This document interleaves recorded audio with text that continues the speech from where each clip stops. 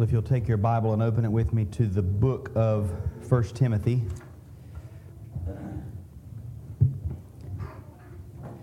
Chapter 6.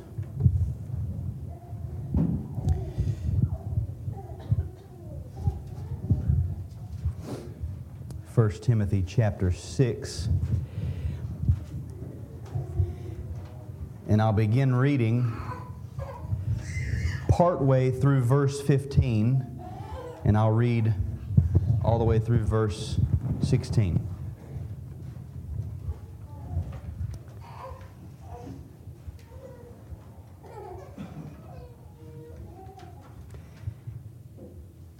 He who is the blessed and only sovereign, the King of kings and the Lord of lords, who alone has immortality, who dwells in unapproachable light, whom no one has ever seen or can see.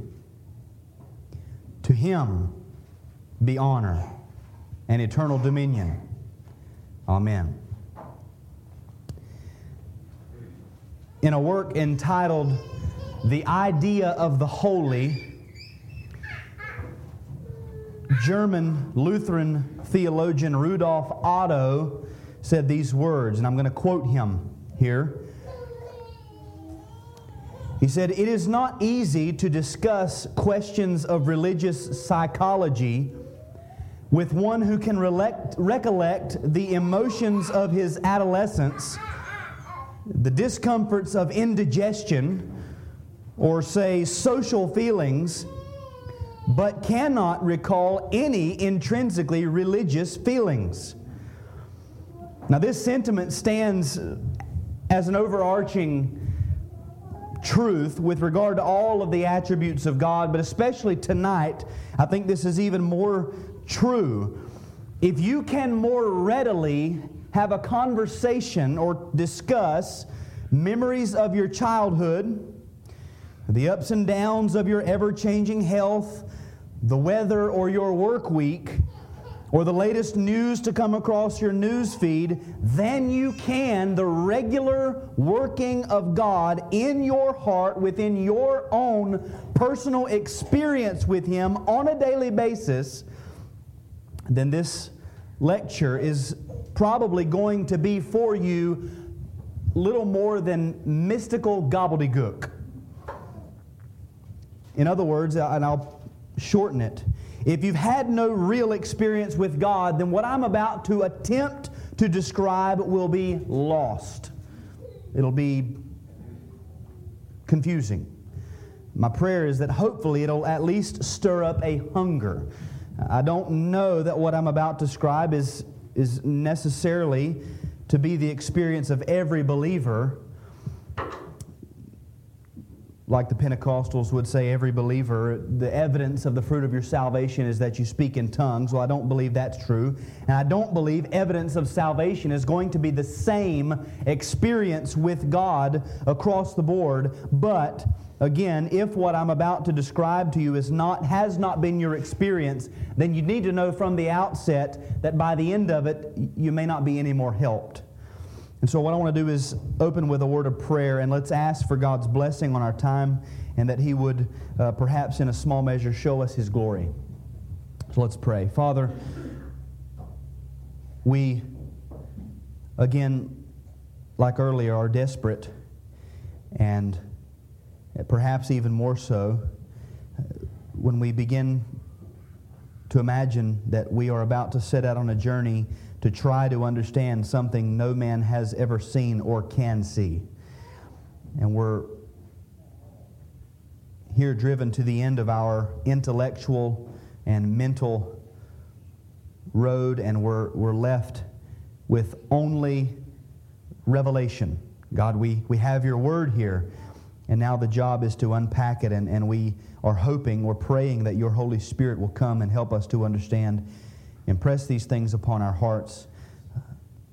Stir our affections that we might long to understand our God. And it's in Jesus' name that we pray. Amen. So the confessional language that we're going to look at this evening, I want to read to you the entirety of the first paragraph of this second chapter, again, all the way up until this point. Perhaps as I read through these phrases and words, this will jar a little bit of recap in your mind of what we've studied. But we believe the Lord our God is but one only living and true God, whose subsistence is in and of Himself, infinite in being and perfection, whose essence cannot be comprehended by any but Himself, a most pure Spirit, invisible, without body, parts, or passions, who only hath immortality. And then here's the confessional language that I'm going to try to open up tonight. Dwelling in the light which no man can approach unto. Dwelling in the light which no man can approach unto, or in the language of 1 Timothy 6:16, who dwells in unapproachable light. I'm going to try to say that as many times as I can, because I want you to perhaps picture, at least think, imagine, feel, ponder something when you hear those words, that our God dwells in light which no man can approach unto.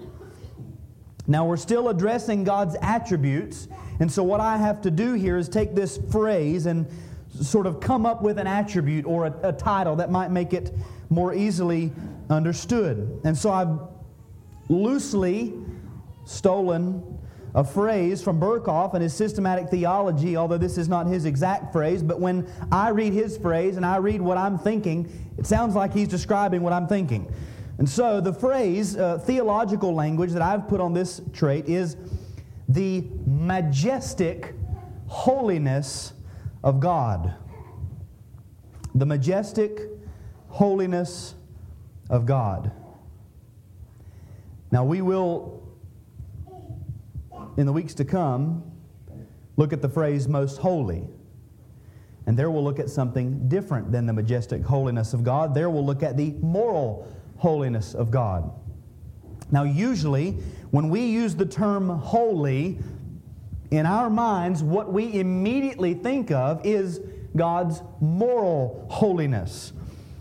That is God's separation from sin. But here, I want to address God's majestic holiness, which is not just His separation from sin, it is God's separation from everything not God. As the one, quoting from Isaiah 50:17, whose name is holy, it is of the very essence of God to be separated from His creation by the infinite chasm that spans creature lowliness from creator exaltedness. God is not first morally holy. He is first essentially holy. He is first separated in who He is and what He is from what we are and who we are. Now from that we will derive His moral holiness. He's separated from our sin. But here we're not talking just about sin. We're talking about the being of God as unlike our being.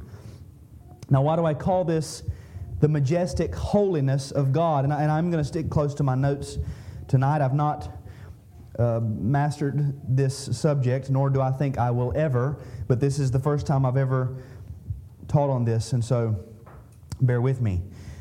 Why am I using this phrase, the majestic holiness of God? Where do I get majestic holiness from the phrase, dwelling in light which no man can approach unto, or who dwells in unapproachable light? Well, then let's jump out of order here and go straight back to our text.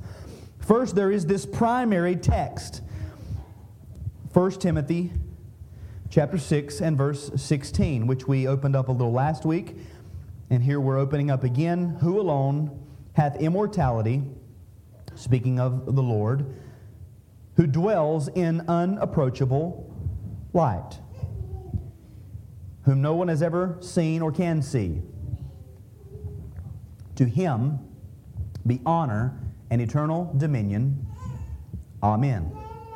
So there we have our phrase explicitly stated. Of course, the confession is going to use the Elizabethan translation or Elizabethan English, but here in the English, who dwells in unapproachable light. And you'll remember that what Paul's doing here is he's ran off into a doxology of praise.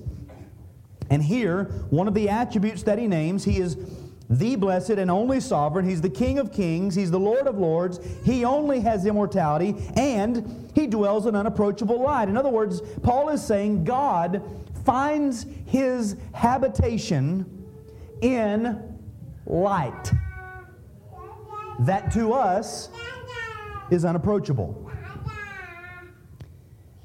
I'll read a quote here from Patrick Fairbairn. He comments here. And again, I'm doing all this so that you can at least get some thought in your mind. He says, God is dwelling in an atmosphere of light. Light. That from its excessive splendor and intense brilliancy is incapable of being approached or looked upon by the eye of man. Now we know God can't be contained to a place. And so we're not saying that there's somewhere in the universe where there's a light, and if you go to the light and peek down into it, well, there's God hunkered down in the light. There has to be, I believe, more to this phrase than just telling us where God lives. I think Paul is describing the nature of God. He dwells in unapproachable light. Now, to support that, I'll give you another support text from Psalm 104, verses 1 and 2, and you can turn there. Psalm 104, verses 1 and 2.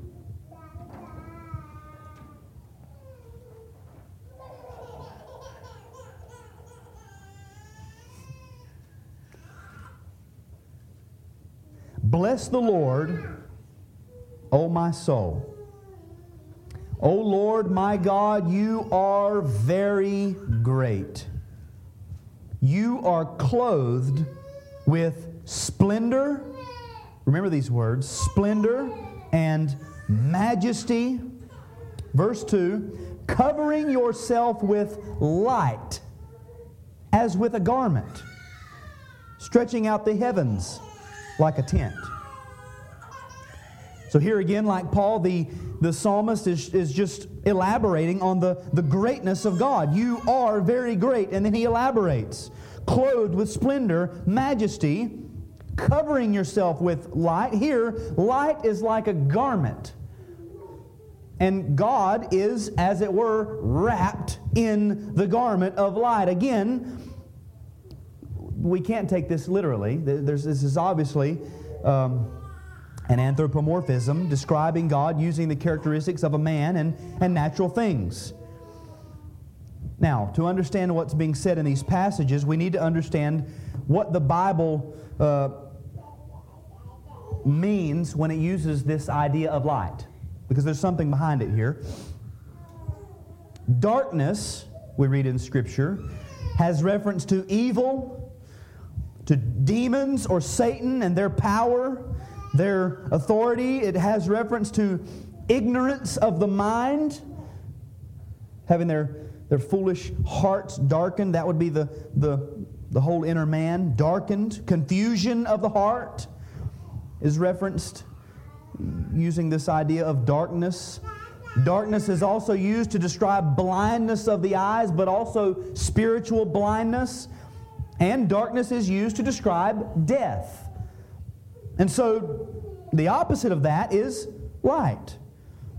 In the Scriptures, light is used to describe goodness and righteousness, spiritual illumination and understanding, wisdom, clarity and resolution, physical sight, and life.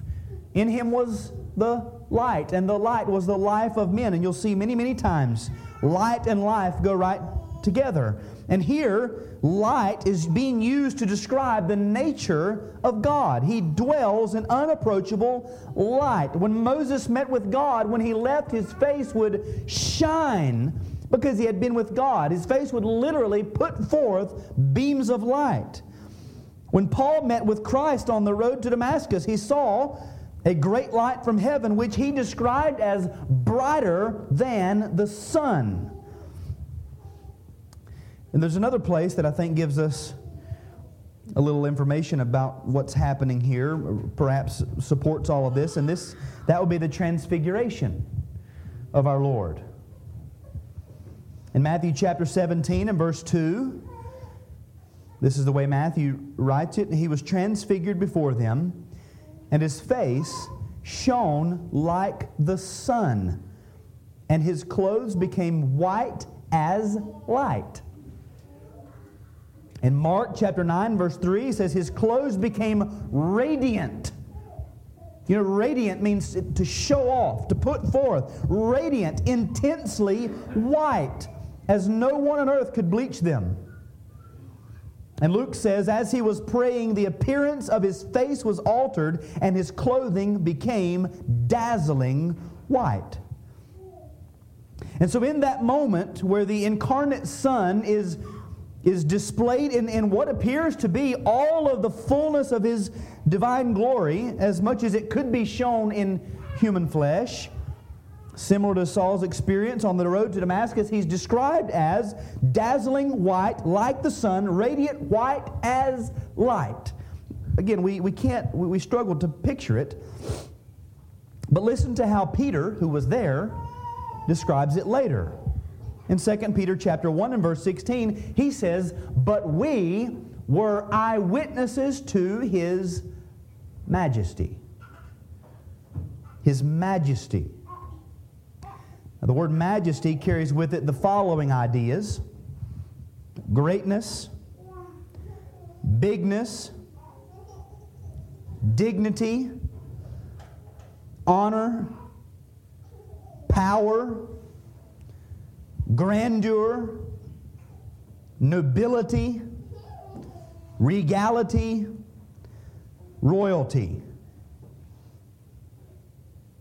Peter says, when we saw Christ transfigured, He shined bright, white, brighter than the sun. If you stared directly at it, His face was changed, His clothes were shining, and what we saw was His majesty. It was all of His greatness, all of His bigness, all of His honor and dignity, all of His power and grandeur, all of His nobility and regality. It was all of it. And when all of that was made visible to the natural eyes of men, as it was still even cloaked in the human flesh of our Lord, all they could see was blinding white light. God dwells in unapproachable light. God covers Himself with light as with a garment. God finds His habitation in the midst of light. That is, all of His greatness, all of His bigness, all of His honor, all of His dignity, all of His power and grandeur, all of His nobility and regality and royalty, all of that. And we would look at that and we say, that's His majesty. He is majestic because of that. And there's always something about this idea of majesty. If you think of Your Majesty, you're talking to the king or the queen. There's always this idea that is of majesty, that it is forbidding. There's always the element of apprehensiveness to approach the majesty. There's always the immediate realization that this majestic one is unlike me and I am unlike Him. We're separate and I shouldn't be here. And that's why I'm calling this the majestic, shining, radiant greatness, bigness, honor, glorious separation and holiness of God. The majestic holiness of God. Now let me define that a little more explicitly, and I'll give you a definition. Again, this is all me, so if it's wrong, it's wrong. It's not from a book. But here's how I'm defining this.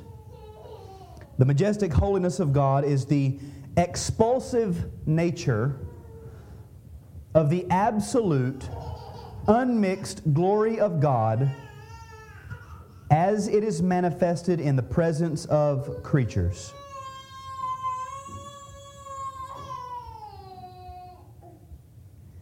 The expulsive nature of the absolute, unmixed glory of God as it is manifested in the presence of creatures.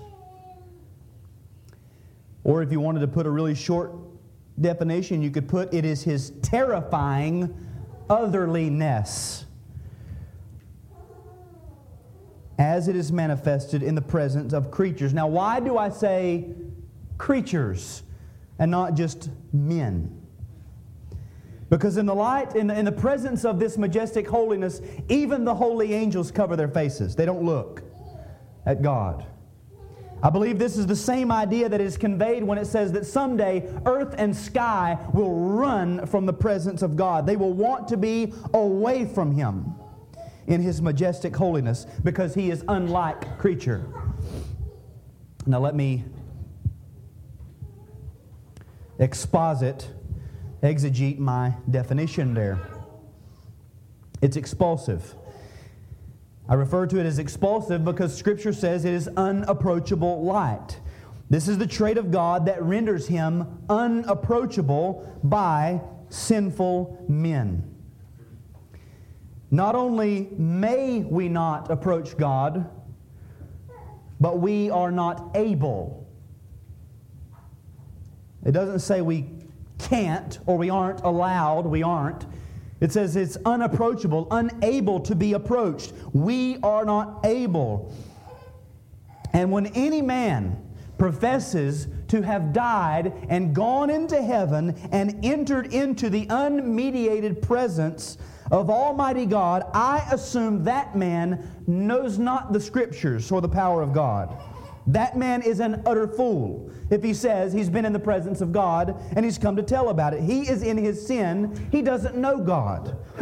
Because the Scriptures, as we will see, testify unanimously to this fact, that when a fractional measure of the glory and the majesty of God is presented to man in any form, they become immediately aware of their creatureliness. And they become abased. They become overwhelmed and overpowered. They become fraught with terror and with dread. They become absolutely humiliated, literally mortified. They don't think. They don't contemplate. They don't reason within themselves. It's like a gag reflex. They are repulsed, and they desire nothing more than to be away from the presence of God, but they're paralyzed in fear. And so all they can do is fall to the ground or hide or just request that they might be removed from His presence. In the case of evil men, someday they will beg for the rocks to fall on them, crushing them just to get them away from that. Whatever it takes. And I was reading Spurgeon this morning on Psalm 28, and he said, while the evil men will call on the rocks to fall on them, the godly will stand upon the rock of ages. It is expulsive to the creature, this majestic holiness, not just because he's sinful, but because he exists. In other words, whenever men become aware of this, they are immediately aware that they have no business being. It is repulsive. It pushes away. It is the expulsive nature of the absolute, unmixed glory of God. We might say that this light, this shining forth, this luster, emanation, the psalmist used the word splendor, this is the radiation of the infinite perfections of God. all of the incomprehensible traits of God that are God Himself, they come together and it shines forth. And so God is wrapped in or dwells in or finds as His holy habitation the very manifestation of Himself in all of His beauty, which is described as an effulgent, radiating, white-hot, terrifying light. Now, another term for this idea, the unapproachable, blazing radiance of God's perfection, is the glory of God. God's glory is the external manifestation of His inherent majesty as God. Now, in the Scriptures, that term glory carries the idea of weightiness and value. In other words, there's pressure on the scale and force that conveys the value of something. It also carries the idea of showing forth beauty. In 1 Corinthians 11, a woman's hair is her glory. It shows her beauty. And so this unapproachable light is the unmixed, unmitigated radiance of the beauty of all of God's perfections. It is His absolute godness shining forth. His glory as God. Absolute, unmixed. No man's ever seen or can see the absolute, unmixed glory of God. Here Paul is describing it, but he's never seen it. And sometimes this absolute, unmixed glory of God is manifested to the creatures. A little. You see, because God is perfect, and all of His perfections are perfect, they can't remain in the atmosphere of the theoretical, in the mind, or the thought, or merely the abstract. They are His person. And a person is not a thought, a person is a person. And so they must, of necessity, proceed outward in some manifestation. And so, from time to time, God allows men to experience a fragment of this external manifestation of Himself. And when the Scriptures make the effort to describe what this manifestation of God's glory looks like and the impression given by that external manifestation of His glory, one of the phrases that it uses is unapproachable light. Sometimes it's smoke or a cloud or a fire, a consuming fire, but here, unapproachable light. Now, there are several ways that we might be able to begin to conceive of this concept. Right now, we all have images in our mind. We're all picturing this light, and we still have trouble imagining that light, which is an intangible thing, would be so powerful that it repulses. It's light that repulses, but we understand the idea of the intangible that causes an intrinsic, instinctive repulsiveness to our bodies. Imagine a putrid smell. You smell it and you're repulsed. It stops you in your tracks. Or a stomach-churning sight of something grotesque at the table, and you say, I can't look, stop. Don't show me that. Or you walk out into the heat in the summertime that you weren't expecting, and it just sort of knocks you off your feet. Now, nobody has to stop you and say, now listen, what just happened was this smell that you don't like went into your nasal passages, and the senses, the nerves there picked up that sense and took it to your brain, and your brain doesn't like it, and then after that you say, oh, shoo, and you get away. That's not what happens. Not with a stomach-churning sight, not with heat. Nobody has to explain to you what's happening in your body. You are just forced away. It repulses you. You want away. You want some kind of relief from whatever that thing is. That is expulsive power of something intangible. There are other ways that we might begin to understand this unapproachable light. Now I'll begin by way of comparison, and we'll just start with some surface level ideas. These are light, in the other use of the term light. These are just things that came into my mind as I'm trying to comprehend this. God created and sustains our sun. Now, our sun is a small star in our tiny galaxy of somewhere around 250 billion other stars. Our sun is 109 times the size of the earth. Its density is somewhere around 330,000 times the earth. The surface of the sun is 10,340 degrees Fahrenheit. That's hot. That's one of those numbers I say to you, and it doesn't matter. I could say, anything. It doesn't matter. We can't comprehend it. 10,000 degrees. And God lends to it its light, while at the same time lending light to every other of the billions and billions of bigger stars throughout the universe. 10,340 degrees. Now, a bolt of lightning is 53,840 degrees in a split second. 53,000 degrees. A bolt of lightning is somewhere around 10 billion watts of electricity. Now that's impressive. 10 billion watts. These bulbs are 75 watts, and we have 10 of them, so that would be 750 watts. A bolt of lightning is 10 billion watts. Now, if we wanted to see what 750 watts looked like concentrated, now see, y'all can see that little bitty bulb. That's a tiny, can you see that? A very small bulb. That's 750 watts concentrated. Now, how much closer do you want to be?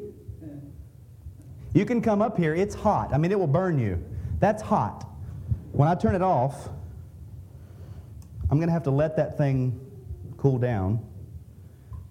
750 watts, and you don't want to get close to it.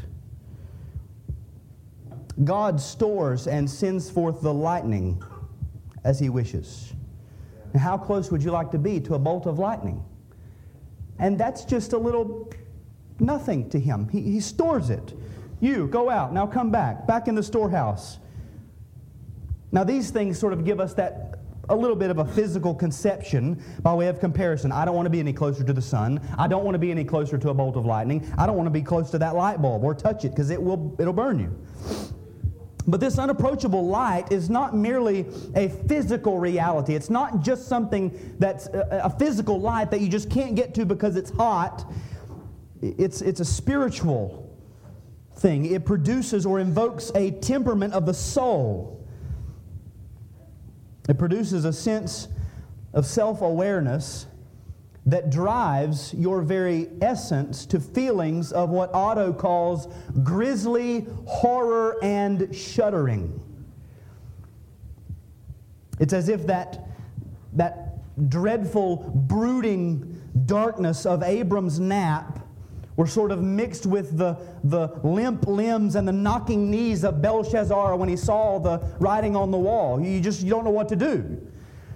It overtakes you. Another way that we might begin to understand the manifestation of God's unapproachable, majestic holiness is to experience it yourself. Again, this is a truth that can't be taught. I could stand up here all night and just explain. You won't know it. It must be experienced. Now, you can, like Moses, ask to behold the glory of God. I don't think you're going to see anything. But I do think that from time to time, God can and does allow some of His people to experience a special manifestation of His glory and His majesty. Now, if I quoted from Otto what he described has happened historically when men experience this glory, you would think I had lost my mind, and so I won't. But when this majestic holiness is experienced, it often leads to what he calls being rapt in worship, R-A-P-T, like raptured in worship. Again, there's this feeling of self-abasement, nothingness, immediate nothingness. When you have communed with God aright, and He is pleased to manifest His presence, most often the initial reactionary response of the soul is repulsion. Get me out of here. Now, after that, there may follow the felt sense of the love of God in Christ, the nearness of God by His Spirit, but most often it doesn't start there. To quote Otto again, he says, "He only who is in the Spirit knows and feels what profaneness is. But to such an one it comes with piercing acuteness, and is accompanied by the most uncompromising judgment of self-depreciation, a judgment passed not upon his character because of individual profane actions of his, but upon his very existence as a creature before God, who is supreme above all creatures." Again, you just immediately realize, I shouldn't be. I shouldn't be here. So you might experience it yourself, and that's why I said I hope to stir at least your affections to not seek after ecstatic experiences, but to pray for a deeper communion with God at least. Well, you could also read of experiences. I think this is the most readily available and most common means by which the people of God understand this majestic holiness. We read about the experience of others. Church history provides us with stories of men who have experienced the majestic holiness of God. The Scriptures themselves also tell us of how men have reacted. And when we read of how the men of Scripture reacted, that helps us to better understand what this was like. And so I'll read these passages of Scripture. In Genesis 3, verses 8 through 10, "And they heard the sound of the Lord God walking in the garden in the cool of the day. And the man and his wife hid themselves from the presence of the Lord God among the trees of the garden. But the Lord God called to the man and said to him, 'Where are you?' And he said, 'I heard the sound of you in the garden, and I was afraid, because I was naked and I hid myself.' So how did Adam respond?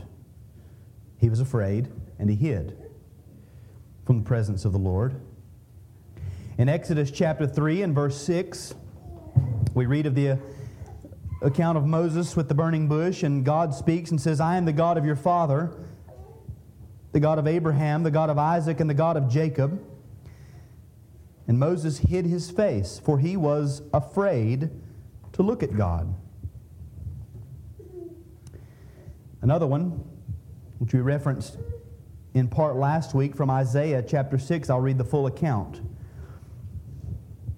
This is something you could read every day. "In the year that King Uzziah died, I saw the Lord sitting upon a throne, high and lifted up. And the train of his robe filled the temple. Above him stood the seraphim. Each had 6 wings. With 2 he covered his face, with 2 he covered his feet, and with 2 he flew. And one called to another and said, 'Holy, holy, holy is the Lord of hosts. The whole earth is full of His glory.' And the foundations of the threshold shook at the voice of him who called, and the house was filled with smoke. And I said," here's Isaiah's response to the majestic holiness of God, "Woe is me, for I am lost. For I am a man of unclean lips, and I dwell in the midst of a people of unclean lips. For my eyes have seen the King, the Lord of hosts." Now, up until that point, Isaiah probably could look around at the people that he was living in the midst of, and he probably thought, you know what? Compared to all these people, I'm doing pretty good. These are wicked and vile people. And then when he sees the King, the Lord of hosts, he says, I'm just like them. I'm no better. I'm no better.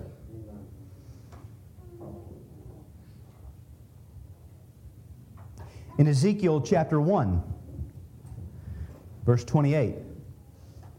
Remember several weeks ago I read that scene of Ezekiel when he saw the glory of God.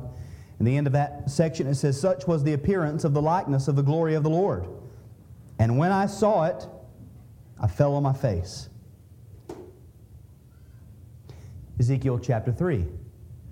And verse 23, so I arose and went out into the valley, and behold, the glory of the Lord stood there, like the glory that I had seen by the Kibar Canal.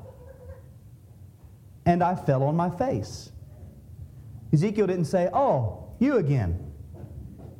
I fell on my face. Ezekiel never got over it. Ezekiel chapter 43, verses 2 and 3. And behold, the glory of the God of Israel was coming from the east. And the sound of his coming was like the sound of many waters. And the earth shone with his glory. And the vision I saw was just like the vision I had seen when he came to destroy the city, and just like the vision that I had seen by the Kibar Canal, and I fell on my face. Ezekiel 44, verse 4. Then he brought me by way of the north gate to the front of the temple. And I looked, and behold, the glory of the Lord filled the temple, and I fell on my face. Every time. He doesn't say, well, you're not going to get me this time. I'm ready now. I've seen this before. Every single time he falls on his face.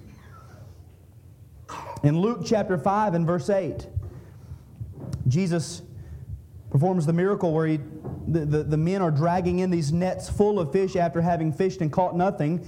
It says, when Simon Peter saw it, he fell down at Jesus' knees saying, depart from me, for I am a sinful man, O Lord. Get away from me. We can't be in the boat together.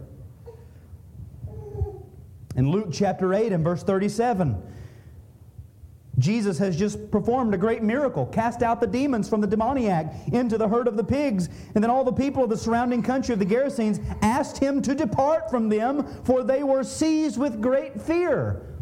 They weren't afraid of the demoniac. They were afraid of the man who made the demons leave the demoniac. And they said, you've got to go. In Mark chapter 4, verses 39 to 41, and he awoke and rebuked the wind and said to the sea, peace, be still. And the wind ceased, and there was a great calm. And he said to them, why are you so afraid? Have you still no faith? And they were filled with great fear and said to one another, who then is this, that even the wind and sea obey him? So think about it. They were in this storm. They thought they were going to die. Go get Jesus, wake him up. The storm goes away, and then they're filled with fear because of what they just saw him do. And then in Revelation chapter 1, the end of verse 16 through verse 17, his face was like the sun shining in full strength. And John says, when I saw him, I fell at his feet as though dead. Not long before that, he had laid his head on his breast. He had been the disciple whom Jesus loved. And here he sees him, and he falls down as if he were dead when he sees the glory of the risen Lord. So we can think by way of comparison, really big lights, really powerful lights that propel and repulse us. We can hope to experience that ourselves and seek after a deeper communion with God. We can read of the examples and the stories of other men who have experienced this and meditating on passages like this. When I printed all this off, I went back and I made a copy of it, and I just cut out everything except for their responses. Woe is me. I fell on my face. I fell on my face. I fell on my face. I fell on my face. Depart from me. Seized with great fear. Filled with great fear. I fell at his feet as though dead. And we ask ourselves, have I ever met God if I don't respond like that? Why do they respond that way and I don't respond that way? And it will again, at least hopefully, stir you to pursue the Lord. But there's one more means by which we might understand this idea. One more. Remember, the majesty of God is all of His greatness, all of His bigness, all of His honor, dignity, royalty, grandeur, power, nobility, regality, all of that shines forth as His majesty. God is wrapped up in the very manifestation of Himself and all of His beauty. And this beauty and this majesty is described as effulgent, radiating, white, hot, terrifying light. We could say that this was the radiance of the glory of God. The unapproachable, blazing radiance of God's perfection. God's glory is the external manifestation of His inherent majesty as God. We might say it is the fullness of God in visible expression.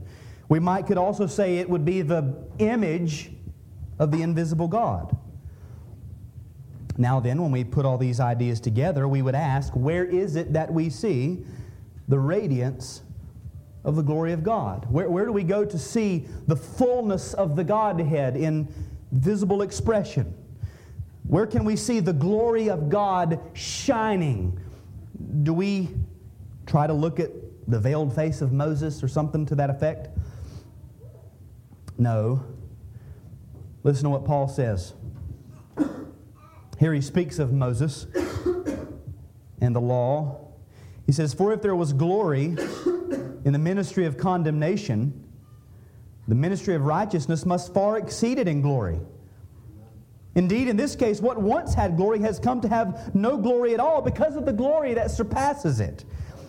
For if what was being brought to an end came with glory, much more will what is permanent have glory. Yes," he says, "to this day, whenever Moses is read, a veil lies over their eyes, but when one turns to the Lord, that veil is removed." Next chapter, "For God who said, 'Let light shine out of darkness,' has shone in our hearts to give the light of the knowledge of the glory of God in the face of Jesus Christ."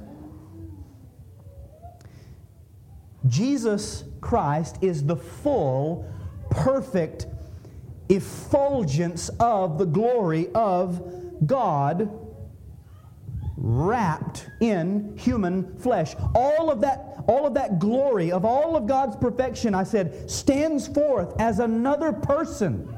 It must show forth. It can't just remain in the conception and the contemplation of God. It has to come out. And when that coming out takes on flesh, He tabernacles among us. And we have seen His glory. Glory as the only begotten Son of the Father, full of grace and truth. And we behold Christ by faith. And this is what we need to understand. Because the charismatics will say one thing and other mystics will say other things, and we'll read the Scriptures and we'll see one thing and the other. This is what we have to understand. When we behold Christ by faith, the God-man, we are beholding the glory of God greater than any light or vision Moses ever saw, greater than anything Ezekiel ever saw. We are seeing the full manifestation of God. Now, they couldn't see, or they saw Moses had his face veiled, and then Paul says, we see as in a glass dimly right now, but we can see. But then someday we will see glass gone, veil gone, the fullness of the glory of God. And this is what we're going to see. We're going to walk into the presence of the full effulgence of the glory of God, and we're going to see a man named Jesus of Nazareth. We're going to look at a Jewish man, and there will be the fullness of the glory of God, the God-man. And so we long for that day. We long for that perfect vision. But now we do behold by faith, as the Scriptures give us opportunity. So then how might we apply these things? I just got 3 points. First, I believe this should be the root of and should influence the attitude of our worship. The attitude of our worship. How should we think about worship, coming before God as a congregation, if this is who He is? Should it be a light thing? Should it be a silly thing? Should it be an expendable thing? Should it be a throwaway opportunity? Should it be something that we might make it to, but we might not? How should we think about the worship of God? Some would say, well, that was God then, but now we worship through Christ, and so things have changed. We read from Exodus, the appearance of the Lord was like a devouring fire on the top of the mountain, and we say, well, it's different now. You're right, it is different. The language now is, our God is a consuming fire. The language is a little different from Exodus 12, but He has not changed. When we come to worship, do we fear God? Do we come with an attitude of apprehensiveness? Do we reverence the time? If this is who He is, dwelling in unapproachable light, I would assume we had better reverence the time. Consider how we come. If you want to read a story in the Scriptures of a couple of guys who thought they might worship without reverencing, you can go to Leviticus chapter 10. The glory of God consumed them, burned them alive. So I think this should affect the attitude of our worship. Secondly, I think this should also have an effect on the way we think of the means of our worship. When we think of all this, hopefully, from time to time, we are terrified. But it should also arouse in us a conscious awareness that apart from Christ, God is unapproachable, and a constant remembrance that in Christ, we're invited to come into His presence. It is unapproachable. And He says, come in Christ. Again, the consuming fire has put on flesh and dwelt among us. So we have this union with Christ by which we're invited into the presence of God, but that doesn't change the attitude of our worship. And thirdly, I think this should affect the demeanor of our lives. The demeanor of just everywhere else when we're not in church. How should we think? How should we act? How dare we imagine that somehow we're going to live our lives before the face of God every day and at the same time possess some form of arrogance? Again, we're accused of arrogance all the time when we act like we believe the truth or know the truth. You're going to be confused or accused of arrogance, but in our hearts, there should never be any arrogance. We should never imagine that unlike Adam, Moses, Isaiah, Ezekiel, Peter, and John, that we are somehow more acquainted with God and God is somehow more approachable to us than He was to them. He's the same God, and so we should live before His face with that in mind. God is the consuming fire. God dwells in unapproachable light. If we were to come into the absolute, unmixed manifestation of His glory, we would melt. Isaiah says in Isaiah 57:15, "For thus says the one who is high and lifted up, who inhabits eternity, whose name is," and this is not an adjective, this is the title, "whose name is holy. I dwell in the high and holy place, and also with him who is of a contrite and lowly spirit." Contrite and lowly spirit. Pray that God gives a contrite and lowly spirit. This is the one to whom I will look. Isaiah 66:2. He who is humble and contrite in spirit and trembles at my word. As a people, as a nation, as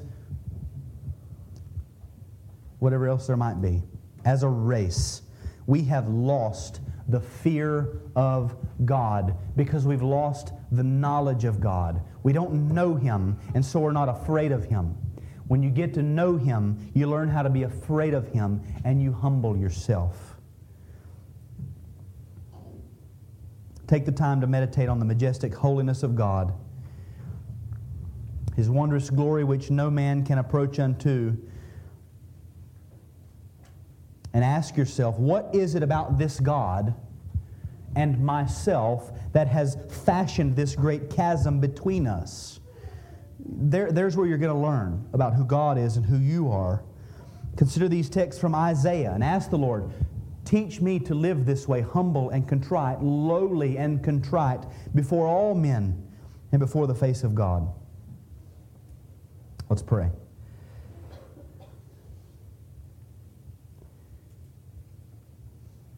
Father, we praise You and we thank You